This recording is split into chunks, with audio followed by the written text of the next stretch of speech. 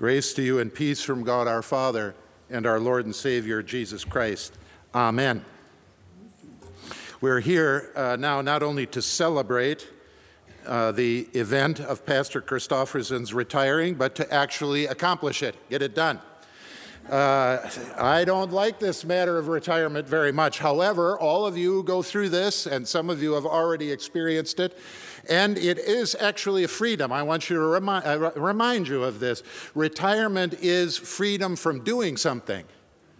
And that's what it is that you're waiting for, to be freed from doing something. But it is very difficult to be retired from being a preacher.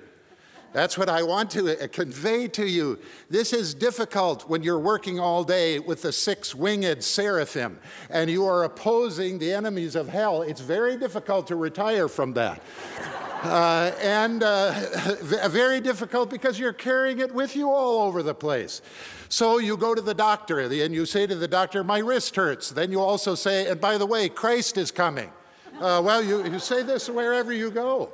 Then you go to the lawyer. You say, well, I'm making my will. He says, well, what would you like to put in it? I said, I don't know. Christ is coming. I have to lay this out to you. Even when you go to the barber, you have to say, Christ is coming. And there is no way to repent from that. There's no way to stop from it. There's no way to retire from it. I even go on an airplane. I sit down in the airplane. I think, boy, I hope I don't have to talk to anybody here. Then somebody turns to me and I say, Christ is coming. How do you retire from that? Then you remember now that you have to be retired from it when Christ actually arrives. When he comes, that's it. It's over. Then you don't have to say he's coming, because there you say, here he is. There he is. So with John the Baptist, of course, he couldn't stop this. Just imagine having a pastor like John the Baptist. You ought to give thanks for having John Christofferson as your preacher. He tells you, you've got a friend. This is your... He says Jesus is coming, and then he holds your hand while all of this is going on. John the Baptist comes in, and what does he do? He says, you brood of vipers, who told you to come and get baptism? John never spoke to you in that way, your pastor here. When you came to be baptized, he held your hand. And just like James Taylor, and then told you, now I'm going to see to it that you are baptized here so you have the promise of Jesus Christ. So count your lucky stars that you did not have John the Baptist, who now is going to tell you, well, how do you prepare for the coming of Jesus Christ? This is how you prepare. You make sure you're producing fruit. Well, thank you, John the Baptist, for that. Because how can you produce fruit unless you are already a good tree? And then you come to John after he has preached this, and you say, well, what did you want me to do, John? John says, well, if you have two tunics, well, a tunic is underwear. If you've got two pieces of underwear, you have to give one away. Well, you say, well, I could try that. Maybe that will help me produce good fruit. And those of you who are in the military come to Jesus and say, well, what should I do?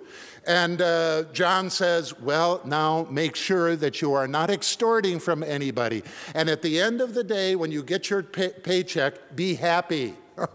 That's what I need to do to produce good fruit. Then John says, now listen, when Jesus Christ comes, he's going to come with a pitchfork, and he's going to come with fire. And when he comes with fire, it's going to burn. So get ready when he is about to arrive. And no wonder nobody wants to retire. No wonder nobody wants Jesus Christ to come. Nobody wants to burn in this eternal fire. And nevertheless, John says, it's coming. Then suddenly, Jesus appeared. Faster than John the Baptist ever thought it would happen. And when John the Baptist heard Jesus, he was not carrying a pitchfork. Jesus said to him, John, I want you to baptize me. John says, what?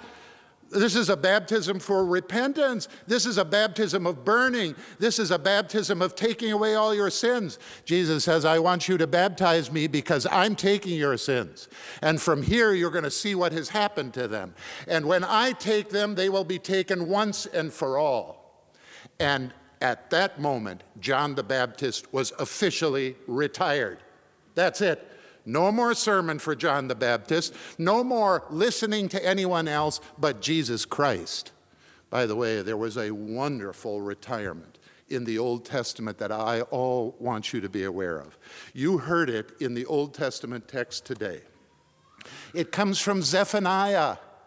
How many of you even know that Zephaniah is out there, besides the fact that he had one of the most glorious, beautiful retirements that have ever been given in the history of the world, where God finally took away the demand that constantly he preached, he's coming, Jesus is coming, Jesus is coming. And then one day, Zephaniah actually heard Jesus Christ, so that he came to Zephaniah and said, there now, enough of that. You don't have to tell anybody any longer that I'm coming because I've arrived. Zephaniah, you have to open this up. It's called the Old Testament. It's one of the prophets there. And he only had 3 sermons. That was his whole job. And the first 2 sermons were hellfire and brimstone, just like John the Baptist, warning you of the coming of Jesus Christ. Then, in the middle of the 3rd sermon, Jesus Christ actually arrived. And when he arrived, it shocked Zephaniah. And Zephaniah heard what Jesus himself had to say, because he said, "O my Lord God, Yahweh Elohim, you are a saver, a Yeshua."